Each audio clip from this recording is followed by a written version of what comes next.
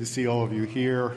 Pastor Stephen is on vacation down in Florida, and so we need to pray for him as we are thankful for Pastor Stephen and Mary and for the Lord bringing them to us.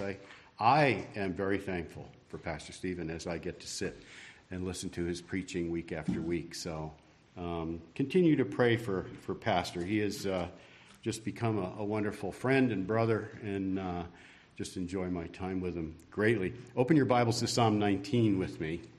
Thank you, Doug, for reading that. I think we need to read that passage more and more. Yes, Jesus has revealed the Father, amen. But we also see much about what we can learn about our Heavenly Father by just looking at creation around us and seeing what he's done. Psalm 19, first few verses, for the director of music, a psalm of David, the heavens declare the glory of God. The heavens declare the glory of God. The skies proclaim the work of his hands. Day after day they pour forth speech. Night after night they display knowledge. There is no speech or language where their voice is not heard. Their voice goes out into all the earth, their words to the ends of the world. So you can walk outside up here. I don't know about tonight. It's kind of rainy. But you can walk outside up here many nights and look up and see the vast array of God's creation. Because there's very little light pollution up here, right? And the reason is because there's very few light polluters, because there's very few people.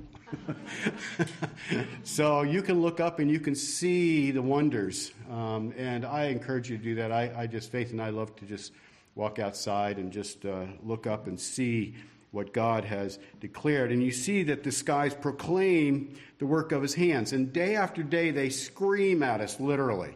The words are, they pour forth speech. But they scream at us, glory be to God.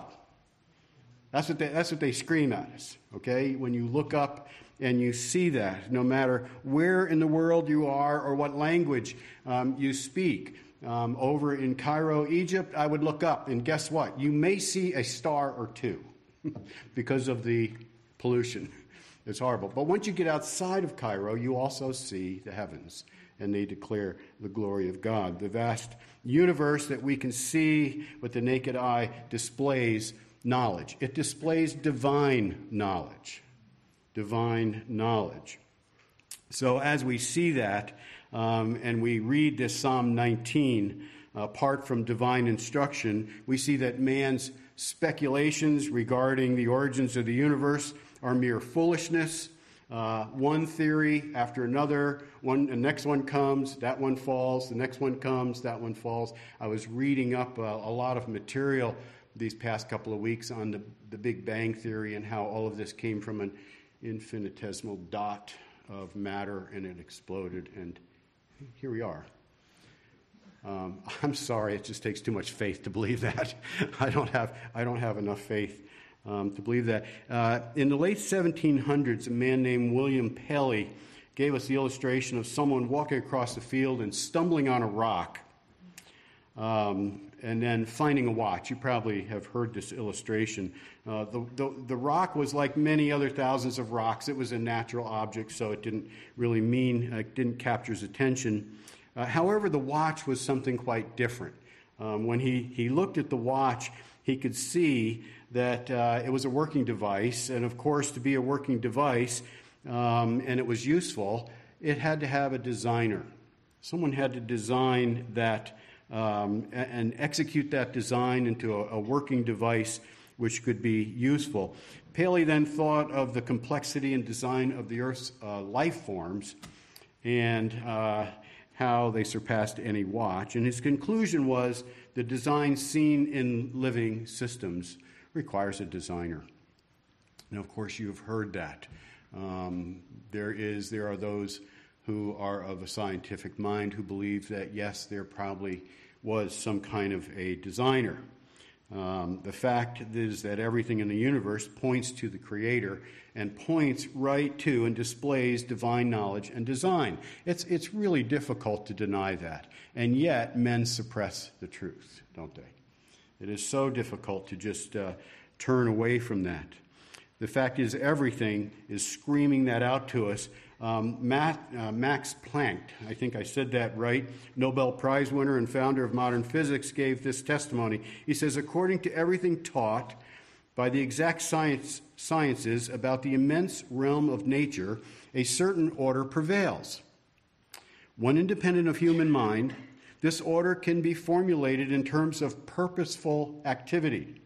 There is evidence of an intelligent order of the universe to which both man and nature are subservient. To my knowledge, I don't think this man was a believer, just an observer. We know that in Hebrews chapter 1, verse 3, we read, by faith we understand that the universe was formed at God's command, so that what is seen was not made out of what was visible. I say we have faith in the Word of God, and I'd say, do you believe that? It is by faith we believe that what was formed of what we can see was formed out of what we cannot see. That had to be an incredible, incredible God.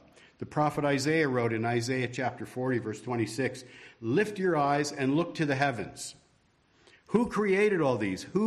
He who brings out the starry host one by one and calls them each by name. That's an amazing statement. Because of his great power and mighty strength, not one of them is missing. And I'd say to you this morning, all different age groups, do you believe that? And I'm not so sure all of you do. But do you actually believe that verse that I just read, he who brings out the starry host one by one and calls them each by name, because of his great power and mighty strength, not one of them is missing? I'd say, I do by faith in God's word. I take that by faith. God loves to put on display his knowledge, his wisdom, his great creative powers for his glory. This is why he did this, for his glory. That we should stand back and we should see, we should look up and go, wow, I'm blown away by the glory of God. I can't understand it. I try to understand it. I hear different theories, but I am constantly blown away by this. So the God of heaven and earth, the one and only true God, desires our worship and our praise. But not only ours. It's really interesting. Go over to Psalm 148 with me. He desires praise from all creation. Now you can think about this, and you can wonder how inanimate objects can praise God, but he creates all things for his glory and for his praise. So we look at what Psalm 148, verses 1 through 14, we read. Praise the Lord. I'm so glad Lear started with that song. I didn't tell him that. That was just, you just picked that. And so just look at this. Praise the Lord. Praise the Lord from the heavens. Praise him in the heights above. Praise him, all his angels. Praise him, all his heavenly hosts. Praise him, sun, moon, and moon. Praise him, all you shining stars. Praise him, you highest heavens, and you waters above the skies. Let them praise the name of the Lord, for he commanded, and they were created. He set them in their place forever and ever. He gave a decree that will never pass away. Praise the Lord from the earth, you great sea creatures, and all the ocean's depths, lightning and hail, snow and clouds, stormy winds that do his bidding, you mountains and all hills, fruit trees and all cedars, wild animals and all cattle, small creatures, flying birds, kings of the earth and all nations, you princes and all rulers on earth, young men and maidens, old men and children. Let them praise the name of the Lord, for his name alone is exalted. His splendor is above the earth and the heavens. He has raised up for his people a horn, the praise of all his saints of Israel, the people close to his heart. Praise the Lord. All the creatures, all creation, praising the Lord. Look at trees sometimes.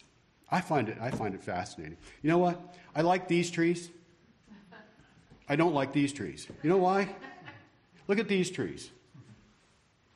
Look at these trees. See, I always want to change these. They've got to be like this. Right? Okay? Go out. Is that better?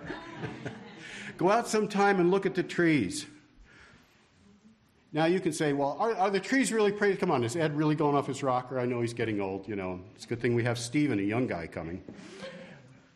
Are the trees really praising the Lord? We know what they grow like this because of the sun, right? We know that. So in Alaska, where the sun only goes like this, all the trees grow like this. Interesting. No, they don't. It's interesting. Look at the flowers of the field. Did they just happen? Faith comes in. She loves flowers. She has a flower garden. And she comes in. She says, look at this flower. Look at the intricate design of this flower. What you see is the glory of God. What you see. Now, we can deny that. We can say it all came from a dot. We can say it all happened out of some kind of coincidence. But really good scientists don't buy into that. Many of them don't buy into that. They cannot. God created everything to display his glory. And he created it good, to be praised. Doug read earlier Genesis 1:31. God saw that all he had made, and it was what? Very good. It was very good. And then in Genesis 2:1, the heavens and the earth were completed in their vast array. Colossians chapter 1, we see the eternal Son of God referred to as the Creator. We know in Hebrews, as we've been studying Hebrews, that Jesus has revealed the Father, but we also see the attributes of God, the knowledge of God revealed in creation. And here we see Jesus referred to as the Creator. Colossians 1:16 and 17, speaking of Jesus, we know these verses. For by him all things were created, things in heaven and on earth, visible and invisible, whether thrones or powers or rulers or authorities, all things were created by him and for him. He is before all things, and in him all things hold together. Do you believe that? Yes. You see, if you deny creation in Genesis, then what you're going to have to do eventually is deny Jesus as the Creator. You see where this goes. You see why the enemy attacks creation, because creation is directly related to the gospel. If I can take this foundation out piece by piece, I can eventually get to the gospel. And we'll see that. We'll see that as we continue on. Jesus himself refers back to the Genesis account of creation of man and woman in Matthew 19:4 and 5. So was Jesus mistaken when he referred back to the book of Genesis to creation? Was he mistaken? Was he unaware? Of course not. We know that. He created them. The question must be asked, and I just want you to think about this. The question must be asked, does it matter what we believe regarding creation?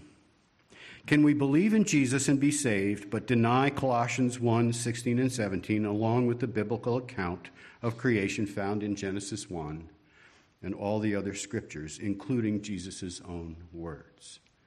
Just want you to think about that question. I'll ask it again. Does it matter what we believe regarding creation? Can one believe in Jesus, profess belief in Jesus, and be saved, but then deny? I'm not saying unaware. I'm not saying he has to be aware of, he has to know all about creation, story, and everything else to be saved. What I'm saying is you know it, you read it, and you deny it.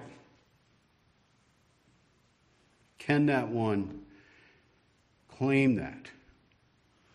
And yet, along with all the other biblical accounts of creation. So we see Jesus, who created all things from the beginning, made them male and female. When we read Genesis 1, we see that all of God's creation was very good, but all is not very good right now. Would you agree with that? I mean, we got viruses, we got all kinds of things, right? We slide off the road and up here we have snow and it gets slippery, and right? Sometimes we refer to Murphy's Law. I do lots of times. If I put a screw on the end of my screwdriver and I'm holding something and I hit that, it will fall off. That's Murphy's Law. It will fall off. It's because I live in a fallen world. I can't wait for heaven. The screw is going to stay there. It's going to be perfect. It's going to be zip. Maybe the screw will actually go in by itself. Just look at it. I don't know. But I know that we live in a fallen world, and we see that. So what happened? Most of us know the account of Genesis 3. Maybe some of you don't. The first man, the first woman God created in his image and for his glory were given great freedom, but they were also given a warning. And the Lord God commanded the man, "You are free to eat of any tree in the garden, but you must not eat of the tree of the knowledge of good and evil, for when you eat of it, you will surely die." Eve was deceived by Satan, told she wouldn't die. Adam disobeyed God. They ate the forbidden fruit, and at that moment, sin entered the world, and death through sin. John Blanchard, the fellow that wrote that little Ultimate Questions, he writes this. He writes, "Death means separation, and in one terrible moment, man became separated from God. He died spiritually. He also began to die physically, and now he had a dead soul in a dying body. But that was not all. The children of Adam and Eve inherited their corrupt nature and sinful character. From then on, like pollution at the source of a river, the poison of sin had flowed to all Adam's descendants, so that death spread to all men because all sinned." This is clearly stated in the New Testament. So if you disbelieve the first 6 or 3 chapters of the book of Genesis, then you're also going to disbelieve Romans 5:12. "Therefore, just as sin entered the world through one man and death through sin, and in this way death came to all men because all sinned." You see, that is pointing right back to that great story that we have, the account of creation. The Apostle Paul also referred to the creation of Adam and Eve being deceived and falling into sin in 1 Timothy chapter 2, verses 13 and 14. So the question is, do we really believe these passages? Now, I know many of you do. We believe these passages, and we look back and we say, yes, that is the account. But I'm afraid many don't. So here we have in the New Testament an account of creation of Adam and Eve and their fall into sin and the consequences of spiritual death and physical death. And at this point, I want to ask that same question again for your consideration. Can one openly reject the biblical account of creation and of man's fall into sin while professing faith in Jesus Christ? I'm not looking for an answer. I'm asking you to think that through, based on evidence. I'm asking you to think that through. So the fall of man into sin in Genesis 3 not only brought death to us, but a curse, the curse of decay and death to all creation. And God's creation is groaning right now as a result. Go over to Romans 8 with me. The book of Romans, chapter 8. So read a couple of verses there. And we see what's really happening in our earth. So we shouldn't be surprised, should we? If we really understand the biblical doctrine, the teachings of the book of Genesis, of the fall of man and the curse and dying and decay and all of these things happening, then I'm actually quite amazed at how well we get along. I mean, that we live as long as we do, and we live as well as we do, and actually that screw actually does stay on the end of the screwdriver sometimes.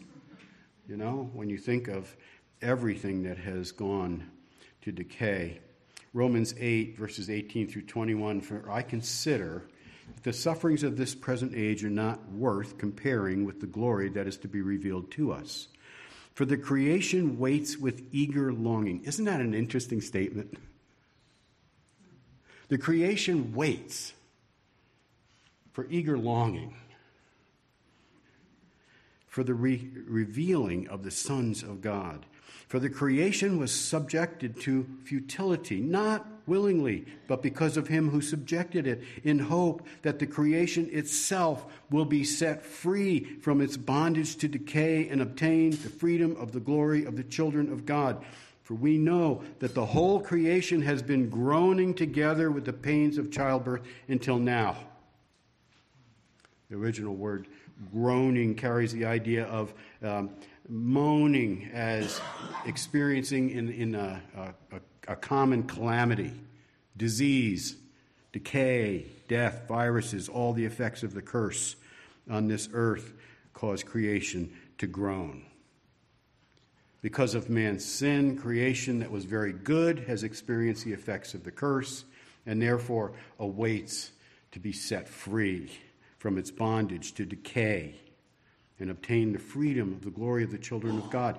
And this will happen at the revealing of the sons of God. That is, as we read in Colossians 3:4, when Christ, who is your life, appears, you will also appear with him in glory. So we look at this great revealing of the true believers, that is who the children of God are, and this we have to agree that this is gospel doctrine. This is speaking about creation. This is speaking about the fall. This is speaking about the gospel. You can't take them apart. You have to work so hard at taking them apart if you actually read through the scriptures. One may say, I believe the gospel, I just don't believe in creation and all that stuff. I had the unfortunate experience of sitting in my screen porch up on the mountain with a young lady that was discipled and went through Lift and then went to a very, very prominent Christian school. And she came back and she had lunch with us and she sat there and she said, well, I just want you to know that I have some very smart professors and I no longer have my Sunday school view of creation. So saddening. So saddening. Her smart professors pointed her away, basically, from the gospel.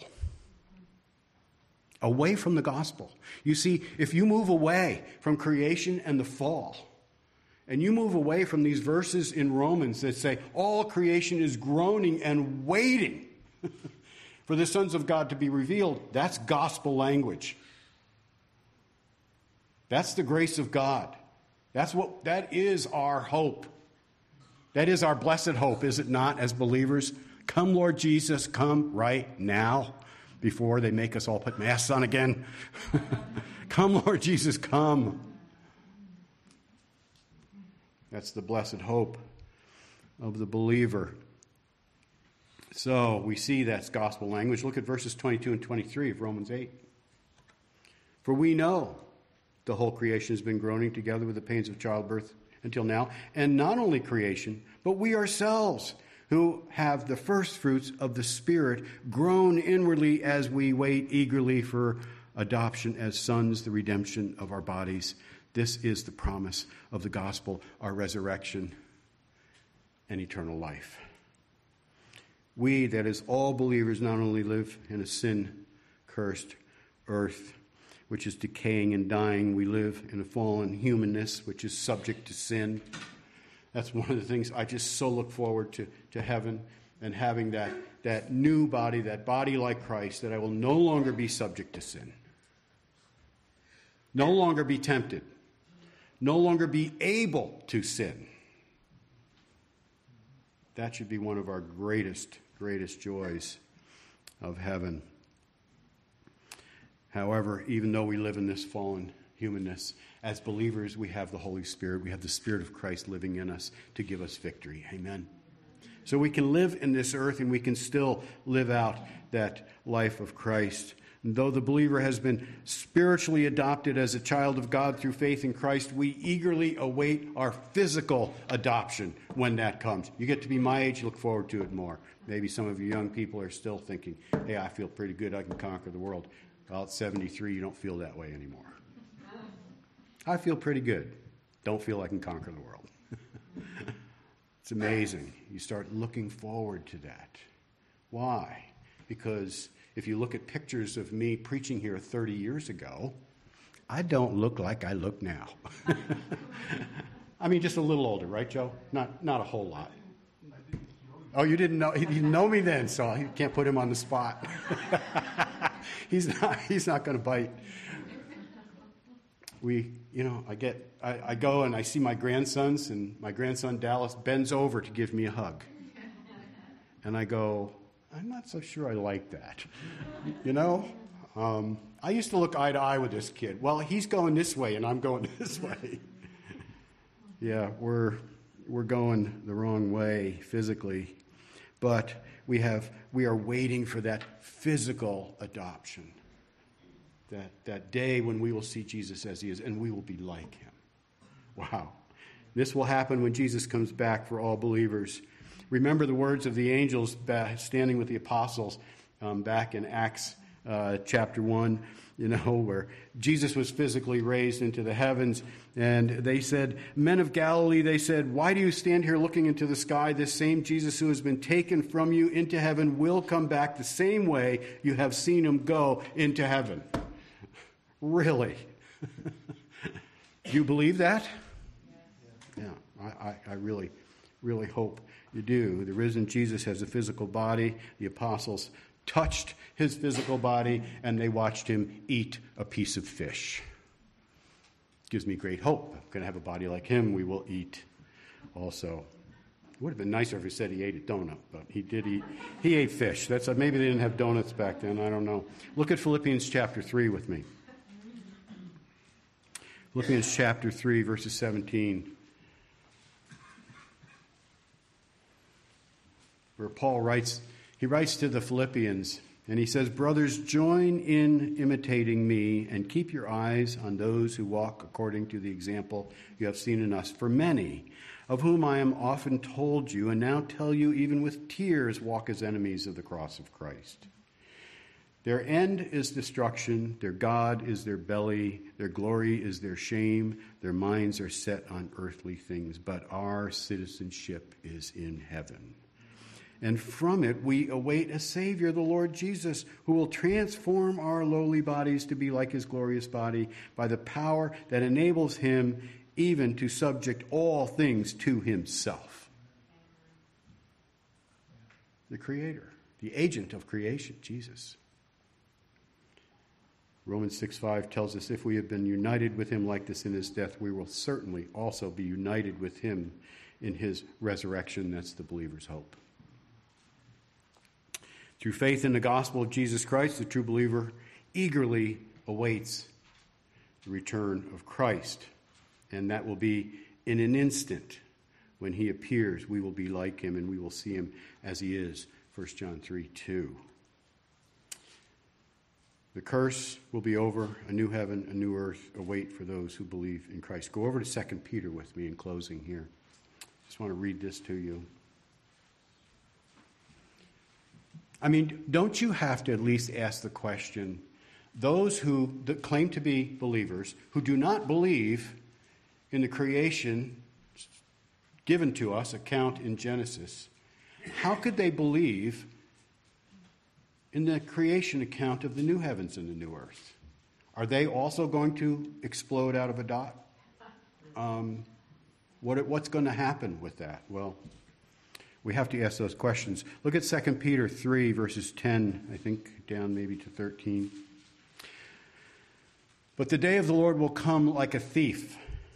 The heavens will disappear with a roar. The elements will be destroyed by fire, and the earth and everything in it will be laid bare. Since everything will be destroyed in this way, what kind of people ought you be? You ought to live holy and godly lives as you look forward to the day of God and speed its coming. That day will bring about the destruction of the heavens by fire, and the elements will melt in heat. But in keeping with his promise, we are looking forward to a new heaven, a new earth, the home of righteousness. So then, dear friends, since you are looking forward to this, make every effort to be found spotless, blameless, and at peace with him. Bear in mind that our Lord's patience means salvation, just as our dear brother Paul also wrote to you with the wisdom that God gave him. Jesus is returning for his own. Are you one of them? But we also see something else here. We see a new creation, a new earth, a new heavens. And we see that at the power of God. Unfortunately, there are many who suppress the truth of what God has revealed about himself in creation. And I think that takes an active suppression. I really do. I cannot believe that anyone could walk outside and look at the heavens in the vastest way, and we see so little of it with the naked eye, and yet up here we see quite a bit, and just go, it just happened. Pick a flower and go, it just happened. relationships with each other just happened. Male had to evolve, and at the same time, female had to evolve at the same time in order to have more of whatever. Do you believe that? I just don't have the faith to believe that. I'm sorry. I do believe in an omniscient, omnipotent God who spoke, as Doug read earlier, spoke into existence. He spoke it into existence, and it stood still. That's what we read in Scripture. Romans 1:20. For since the creation of the world, God's invisible qualities, his eternal power and divine nature have been clearly seen, being understood from what has been made, so that men are without excuse. The stubbornness of fallen man's heart to come up with any wild idea, which, by the way, as you study this and you walk through history, you see that one theory is then thrown away and another one comes, and it's thrown away and another one comes. And here we are, little man on this little blue ball in this vast array going, I know what happened. Apart from the Word of God. You don't. We don't know what happened.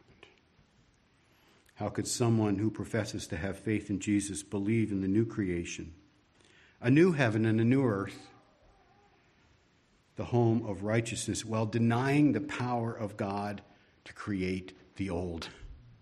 I don't know. I don't know how that's possible. Reading the words of Jesus and the apostles, I'll ask again, can one openly reject the biblical account of creation? This is saying that they have been exposed to the biblical account of creation. And so you have to know that to be saved. Understand what I'm saying. Can they reject the biblical account of creation and man's fall into sin, all while professing saving faith in Jesus Christ? By the same faith that I believe in Christ as my Savior, I understand that the universe was formed at God's command, so that what is seen was not made out of what is visible. That faith is a gift of God. I believe more than I believe I'm standing here this morning that God spoke this universe into existence. I believe that because God has said it in his word. And I believe that very part of Scripture that Doug read for us this morning is directly, and if you read a little further into Genesis 3 and the fall of man, connected to the gospel of Jesus Christ. And they are inseparable. And if you take one and say, I deny this, but I want to accept this, isn't that our culture? We want to pick and choose what we want. I want to go here and believe this and go there and believe that. But I refuse to believe it all. As we read, we see in Scripture this account, and of course we know that the full revelation of our God is seen in Jesus Christ. Amen? Amen. Pastor has been preaching that to us in the book of Hebrews.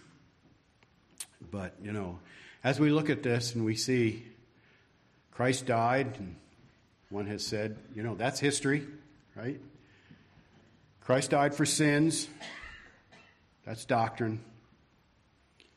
Christ died for my sins and was raised for my justification. That's faith. That's faith. And that's the kind of faith we must have to be saved. My challenge to you today here, that if you're a believer, that you go back, as Doug said this morning, he was reading, and just the scripture reading, Genesis 1. Go back and read the book of Genesis. Read those first chapters. And then read the book of Romans, and just see in your mind how many times they go like this. Creation, fall, salvation, created for his glory, fallen into ruin, redeemed by his grace. We have a wonderful God. My prayer is that you're trusting in the death, burial, and resurrection of the Lord Jesus Christ for your salvation this morning. And if you're not, today is the day of salvation. Let's pray. Father God, oh God, I thank you for your word. I thank you for the understanding that you give us by faith. By faith we understand. Wonderful gift from you to open our eyes, that we can believe what you have told us.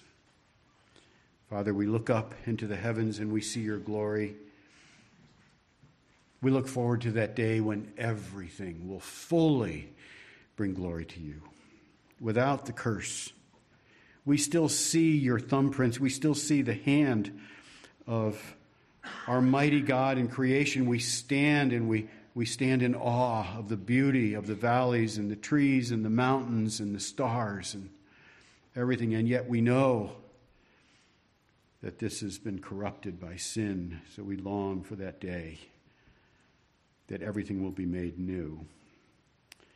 Father, thank you for loving us. Out of all of this, the great creator of the universe, what is man that you should be concerned for him? And yet, you demonstrated your love for us. Even though we are fallen, you demonstrated that by sending your Son, Jesus Christ, to die for our sins while we were yet sinners. Father, it is my prayer this morning that everyone here truly trusts in the Lord Jesus Christ for their salvation. Lord, and as we, as believers, read these accounts, they'll never be old to us. They'll always be fresh. They'll always challenge us to look at man's foolishness and all of the schemes that man comes up as he denies the truth. And just rejoice that you have opened up our eyes to the truth. We give you all the honor and glory and praise. In Jesus' name, amen.